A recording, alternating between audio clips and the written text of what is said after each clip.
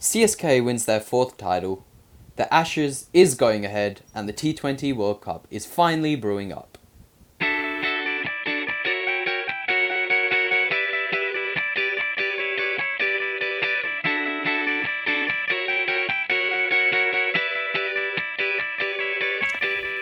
Hello and welcome to episode 22 of the Deep in Cricket podcast. I'm Maddie. And it's Kartik. And we are delighted to join you once again. So we'll get right into business because neither of us like cricket games. And the IPL. So qualifier 1 was the Clash of the Titans with number 1 and number 2 facing off in Dubai. Prithvi Shaw got the Delhi Capitals off to a great start whilst his fellow top order of Shikhar Dhawan and Shreyas Iyer fell to Hazelwood. Akshar Patel provided some company before departing for 11, and with Shaw gone, the score was at 80 for 4, DC in a bit of trouble. But as they say, cometh the hour, cometh the man. The skipper Rishabh Pant along with Shimon Hetmeyer got into full flight as they motored the Delhi Capitals to 170 for 5. Rishabh Pant making a responsible 51 not out, and Hetmeyer with a crucial 37. Faf du Plessis chopped on at the pace of Anvik Nortje, and CSK fans were worried. Would the me Lord of Fire? And then we saw Robin Topper. He came out at number 3 and he surprised everyone by playing a commanding innings packed with vintage shots with 7 4s and 2 6s, an excellent 63. Raidu was run out after Tarkle was sent back for a golden. But as he has all season, Ruturaj Gaikwad was doing his job from the other end, and CSK looked like they were going to get the runs. He was caught by Akshar Patel, and CSK needed 24 off 11, and Dhoni came out ahead of Jadeja, which I was surprised by. I'm going to be honest with you. Being a Dhoni fan myself, I really wanted to see Jadeja, who'd scored ridiculous number of runs in the previous matches. And I know this is a cliche, but he turned back the clock with a crunching 6 over wicket off Avish Khan. The best bowler of the night, Tom Curran, bowled the final over 13 needed. Moeen Ali was caught off the first ball, but the experienced Dhoni wasn't foxed by any of Tom Curran's dismissals. He crunched 1-4 to the covers. A slashing got an inside edge that went just past Rishabh Pant, and then he hammered one at the deep mid-wicket boundary as he took Chennai to their 9th IPL final. Following that game, in the eliminator, RCB played against a KKR side who have been performing at their best in this leg of the IPL. RCB batted first and got off to a strong start, but losing Devdutt Padikkal within the power play was a big hit. He only scored 21. The middle order, which had been most consistent for RCB in years, failed in this critical match. The middle overs were horrific for RCB as key player after key player departed to the spin of Sunil Narine, who picked up 4 wickets. Maxwell out for 15, AB out for 11, Ahmed out for 9, and Christian looked all at sea. A modest total of just 138 was put up on the board against a strong KKR batting side. Knowing that the target was low, KKR took their sweet time. Gill and Ayo at the top both scored 25 plus runs, setting up a good base for the rest of the innings. A 23 from Rana and a quick fire 26 from that man again, Sunil Narine, all but ended RCB's hopes for this edition of the IPL. Shakib Al Hassan hit the winning runs, giving KKR a date with DC in the qualifier 2. I can just see your face doing through all of that you're just so... I would use another word, but you're so annoyed at that loss. I think that Sharjah is going to be a difficult wicket, isn't it, in the T20 World Cup? Because despite the small boundaries, it's turning and it's stopping and it's getting slow, isn't it? So I will see how that continues. On to qualifier 2 then, Karthik? Yeah, so in qualifier 2, the Delhi Capitals played against KKR. Delhi batted first and only made 135, with Dhawan and Iyer top scoring with 36 and 30 respectively. Pant and Hetmeyer failed to hit their big shots when necessary compared to the match against CSK. and it led to a very modest total. Runs were hard to get by because of the spin bowling masterclass from KKR. Shakib Al Hasan, Sunil Narayan, and Chakravarti led the way. KKR's batting was solid as their openers fired yet again with a partnership of 96 before Gill went for 46 as Anaya made his way to 50. They needed 13 runs off 25 balls, which 100 times out of 100 you do get. And they lost 6 wickets, which I think they had. If you look at the scorecard, they have 4 ducks in a row. They have Rana, Narayan, Morgan, and Karthik, I think it is. There you go. And it came down to 2 balls. They needed 6 runs. So they got 7 runs in 23 balls in a T20 qualifying match. And Tripathi was on strike, and he pumped Ashwin for a 6 on his hat-trick ball as he sealed the game on a spot in the IPL final. And we move on to the final. KKR, after having undergone a transformation here in Dubai, met on Friday against TSK. KKR won the toss on a batting belter apparently, and they opted to bowl as they could chase in the final. CSK, as they have all season, the openers got them off to a wonderful start, with Shakib and Marvi going for plenty. Sunil Narayan, after his antics in the previous game, however, got the all-important breakthrough of Ruturaj Gaikwad. Robin Uthappa played another free-stroking innings with 3 sixes, but the stage belonged to Faf du Plessis, yet again performing in a final for CSK. He stayed all the way through to the end, scoring a brilliant 86, exactly what you need in a final. And another thing I'd like to add on this is, I swear, every time CSK is in a final, some foreign opener performs on their team. Yeah. So you remember Shane Watson scoring their 100 with that injured leg, and now Faf du Plessis. Well, anyway, back onto the game. Moeen Ali provided the finishing garnish with 37 off 20. In regards to the bowlers, KKR's bowlers did not adjust well to the Dubai pitch, as Ferguson finished well, none for 56, and their danger man, Varun Chakravarti, went wicketless for 38. In pursuit of a 193 target for a third championship, Gill and Iyer got things going, and they kept them within reach of the required run rate with boundaries when needed. But the golden arm, the X Factor, whatever you want to call him, Shardul Thakur, came to the party, and he got 2 back-to-back wickets of Venkatesh Iyer, courtesy of a superb outfield Vivo perfect catch of the match by Jadeja, and then Rana was deceived for pace. The remaining runs just seemed to mount and dominate over KKR, as Narayan went for 2. Dinesh Karthik, after pummeling a 6 first ball, was also gone in the deep. The long boundaries acting in CSK's favour. Ravi Jadeja had his second wicket with the LBW of Shakib, and with Tripathi, who had injured his hammy early in the game, was also caught at a long on for just 2 runs. All hopes were but lost. Morgan scratched around but was also dismissed. Had to feel bad for him. Ferguson and Marley pronged the inevitable with some classy boundaries, and Dhoni was fuming because Dwayne Bravo and Shardul Thakur, they were trying wide Yorkers, and they were trying slow ball bounces, and they were trying cutters against a number 9 and a number 10, and they were going for it. I think they both in total went for 35 runs in their overs or something. It was something ridiculous. But in the end, the tactics and the experience of Dhoni and his men was the winner, as the Chennai Super Kings, my favourite team of course, marched to their 4th IPL title. And just to round off on this game before we head into a small DR for the week, is at the presentation, a commentator Harsha Bogle tried and pushed Dhoni to say, I will be back next year for CSK. He gave a cop-out by saying, it depends on the BCCI because of the 2 new teams, which we'll talk about in a second, and what the retention policy is. But in the end, Harsha Bogle said, well, if you left an excellent legacy behind, the man, the captain, the legend, something like that. And just as Dhoni was walking off, he said, but I haven't left it yet, have I? And he walked off, and that was quite a beautiful moment.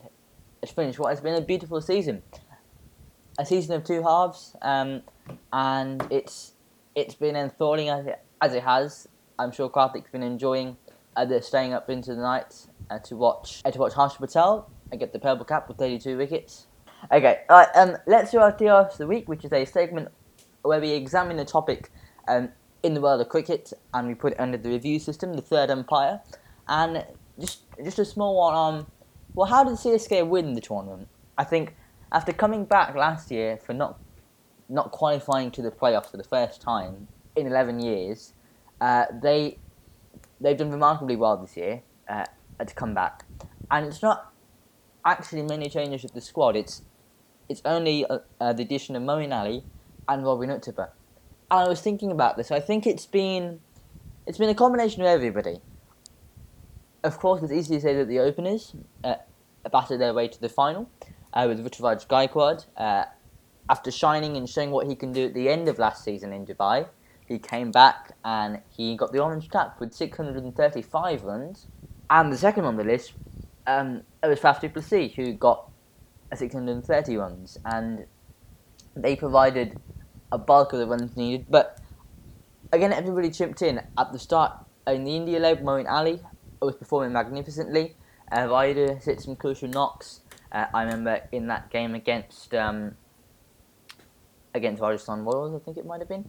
And the bowlers, they've also fired, haven't they, Karthik? Yeah, I think the bowlers did fire, especially Deepak Chahar in getting wickets in the power play. But I think another reason why they got to the final was their depth of batting. Yeah. They batted all the way down to what, 10? 10. Which is crazy because it gives the top order much more freedom to play their shots, and I think that's why the openers performed as well as they did this year. And as you said, Moeen Ali. I think next year it'll be interesting to see who they retain, whether they'll still retain Dhoni. I mean, they have to retain Dhoni, but well, who else they'll retain in order to get back to the finals? Well, we're going to look at that in a second, but just a reminder, let us know what you think. Were you following the IPL? Which team did you support? What did you think of that team?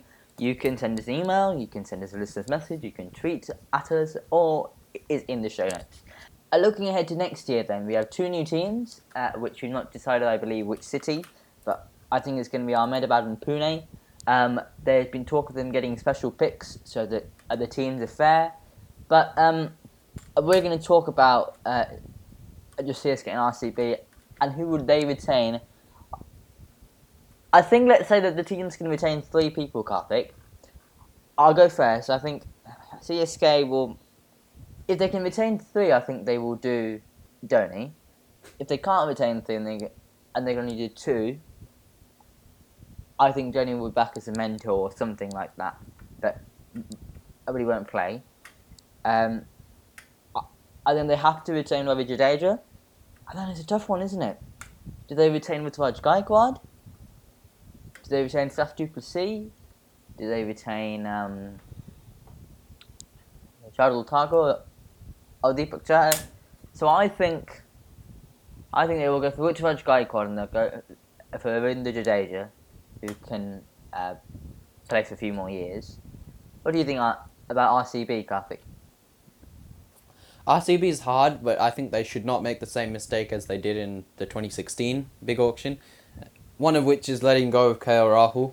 And all I know is that if you let Devdutt Padikkal go in the auction this year, he will not be coming back to RCB. He won't, no. And you need an opener. So I know RCB's always been a batting heavy squad for many years, but I think we have to go with 3 batsmen. Okay. Even though Harshal Patel did get 32 wickets, I think we can find class Indian bowlers in the draft as well. In the auction as well. So I think I'm going to go with Devdutt Padikkal, Virat Kohli, Maxwell over AB de Villiers. Yeah, okay. Yeah. I think you should retain a bowler. Or one of Mohammad Siraj or Navdeep Saini, Harsh Patel. What about Yuzi Chahal? You've got him as well, haven't you? He's performed this year. So I don't know. He's performed this year. I think his time is slowly coming. He's gotten a bit older, and I think, with the new Indian, you can find spin in India pretty much anywhere. And I know Yuzi Chahal's class, but I think RCB needs to try something else. Okay. Usually Hell doesn't find a spot in casting attention, and neither does he in India's T20 World Cup squad. That was a nice transition. So let's look at the T20 World Cup then. So this week we're going to have the Super 8s happen and the warm-up matches. The Super 8 is Group A featuring Oman, Papua New Guinea, Bangladesh and Scotland. And Group B we have Namibia, the Netherlands, Ireland and Sri Lanka. So these teams, they will be battling it out, and 2 from each group will be progressing on to the Super 12, which is the main round 2 of the World Cup. Looking at that list, Karthik, it probably seemed like from Group A you're going to have Bangladesh and Scotland going through in Group A, and Ireland and Sri Lanka. Yeah, Ireland and Sri Lanka. So let's look at the squads. We're only going to look at the teams who are playing before next Sunday, just to save some time. So we're of course going to start with India. Shardul Thakur has been brought in for Akshar Patel, who's been relegated down to the standby players. That also has Shreyas Iyer and Deepak Chahar. I think they brought this in not because of the fact that he's batted brilliantly, because he hasn't got the chance to for CSK, but I think he's more of a replacement for Hardik Pandya, who he didn't bowl throughout the whole of the IPL. He didn't really come off with the bat, so they're probably a bit worried that they can't just go for reputation in a T20 World Cup, and they will desperately be trying to win this one because they've not won an international event in 8 years. I think that 2014 is a semi-final, 2015 the famous semi-final, 2016 semi-final, 2017 final, and 2019 the semi-final. They need to get to the last step and they need to push ahead for a win. But they're definitely one of the favourites with their spin options, and it's a well-balanced side, isn't it? You want to predict 11, Karthik, and give us your thoughts on the team? Yeah, I think predicted 11, it'll be Rohit Sharma, Virat Kohli opening the batting up at the top. Oh, Virat Kohli. Oh, no, this is hard, actually. I forgot KL Rahul was in the team. I was going to play You Kohli open at with 3. KL. Yeah. You think KL 3? Yeah. No. I was going to play Kohli at 3, Rahul at 2. Then you have, I think you put Rishabh Pant in at 4 or 5 somewhere. You need him in the team. I think he's in top form. Yeah, I think I'd put him at 5, and then you'd pick. Do you want 2 left-handers back to back? Or you can go Surya Kumar Yadav at 4. Kishan hit 84 off 32, didn't he, in the last in Mumbai's last IPL game at Sharjah? So I don't know exactly. I still think you'd put Shreyas Iyer in at 4. I know he's been. Has he been? He's in the reserve list. He's in the reserve. I think Shreyas Iyer in at 4. The DC duo between Iyer and Pant at 5. And then 6, you'd go Jadeja. Or Pandya, actually. 6 Pandya, 7 Jadeja. And then you'd have one more spinner, I presume, in the UAE. I'm going to go for Varun Chakravarti at number 11. Then you have Bhuvaneshwar Kumar, Jasprit Bumrah, and Mohammad Shahid. He hasn't really fired, has he? I think you probably have to go for Thakur. Let's go on to England. An accomplished, purpose-built team is where I've described them. And they're being led by a man who needed some form, but they've got excellent bowlers, power-packed batsmen, and it's just an all-round fantastic side. At the top of the order, you'd probably have Bairstow Billings or Bairstow Butler. I'm not sure how do you go there. I think I'm going to go with Bairstow Butler at the top of the order.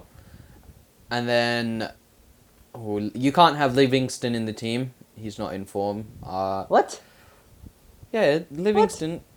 What? Did you not see him in the IPO? I saw him in the IPL, but okay, I'll give my team first. So I'm going to go for Jason Roy and Josh Butler.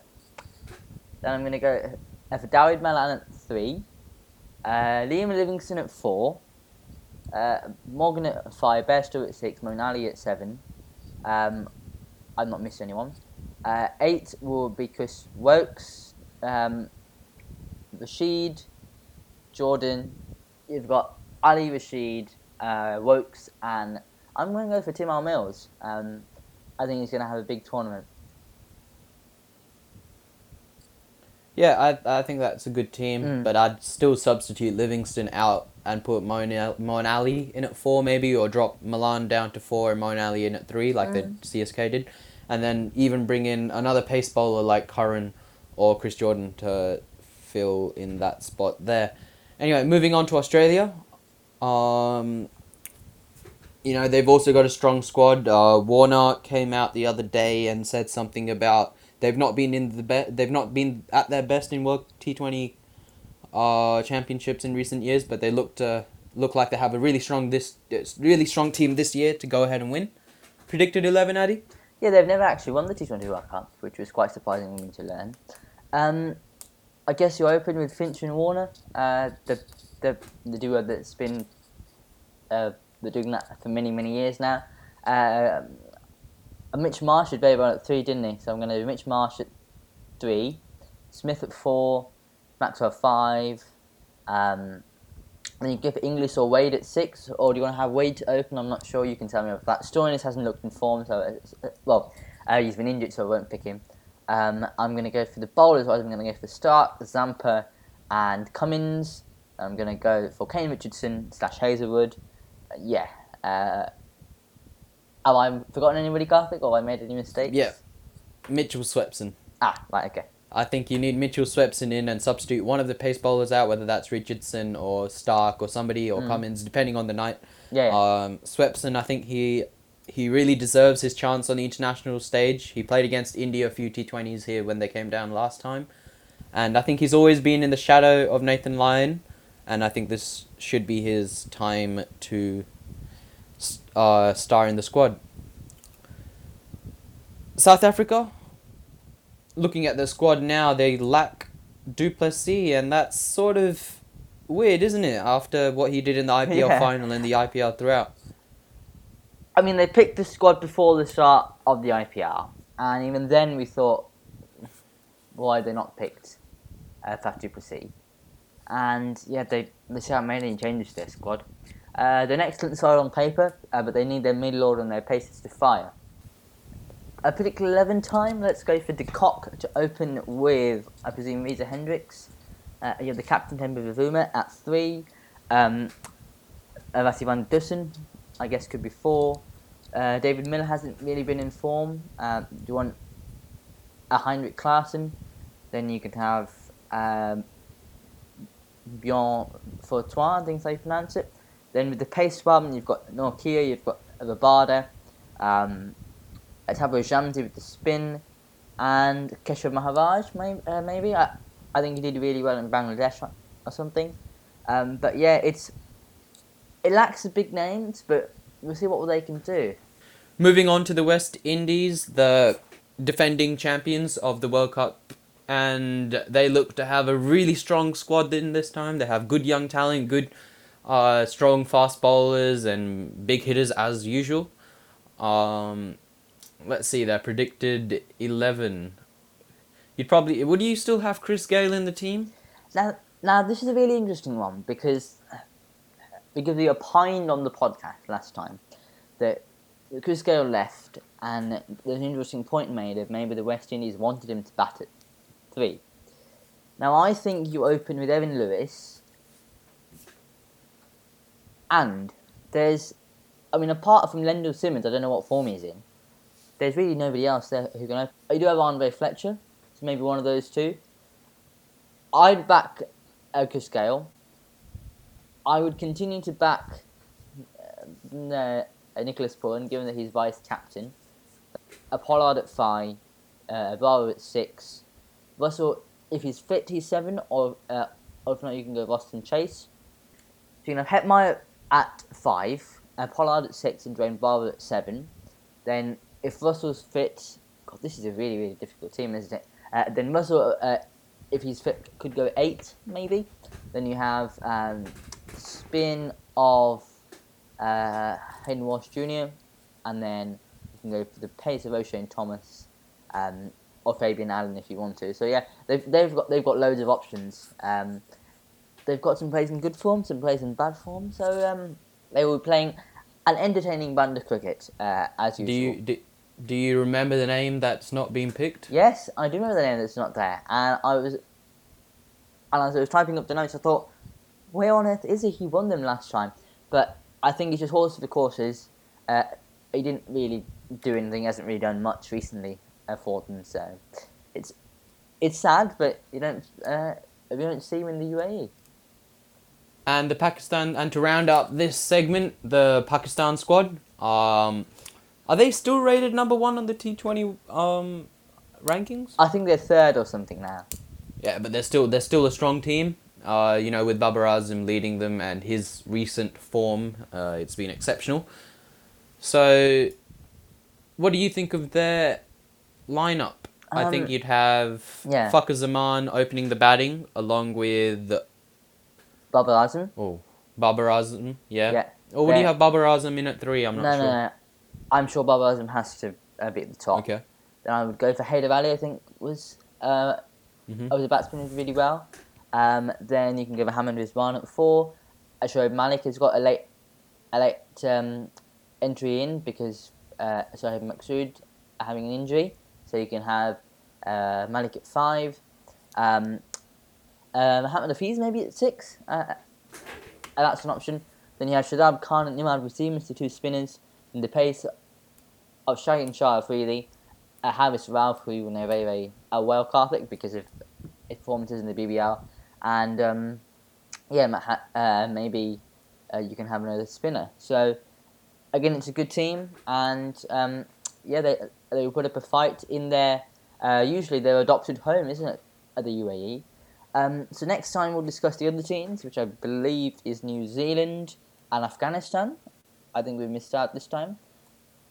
And of course the teams that come out on the other side of the Super 8. Moving on to the Ashes, which will go on now, and that's great news for Australia and England and cricket all around. Yeah, it's been conditionally approved by the ECB, which means that they're happy, but they still want a couple more things to be checked.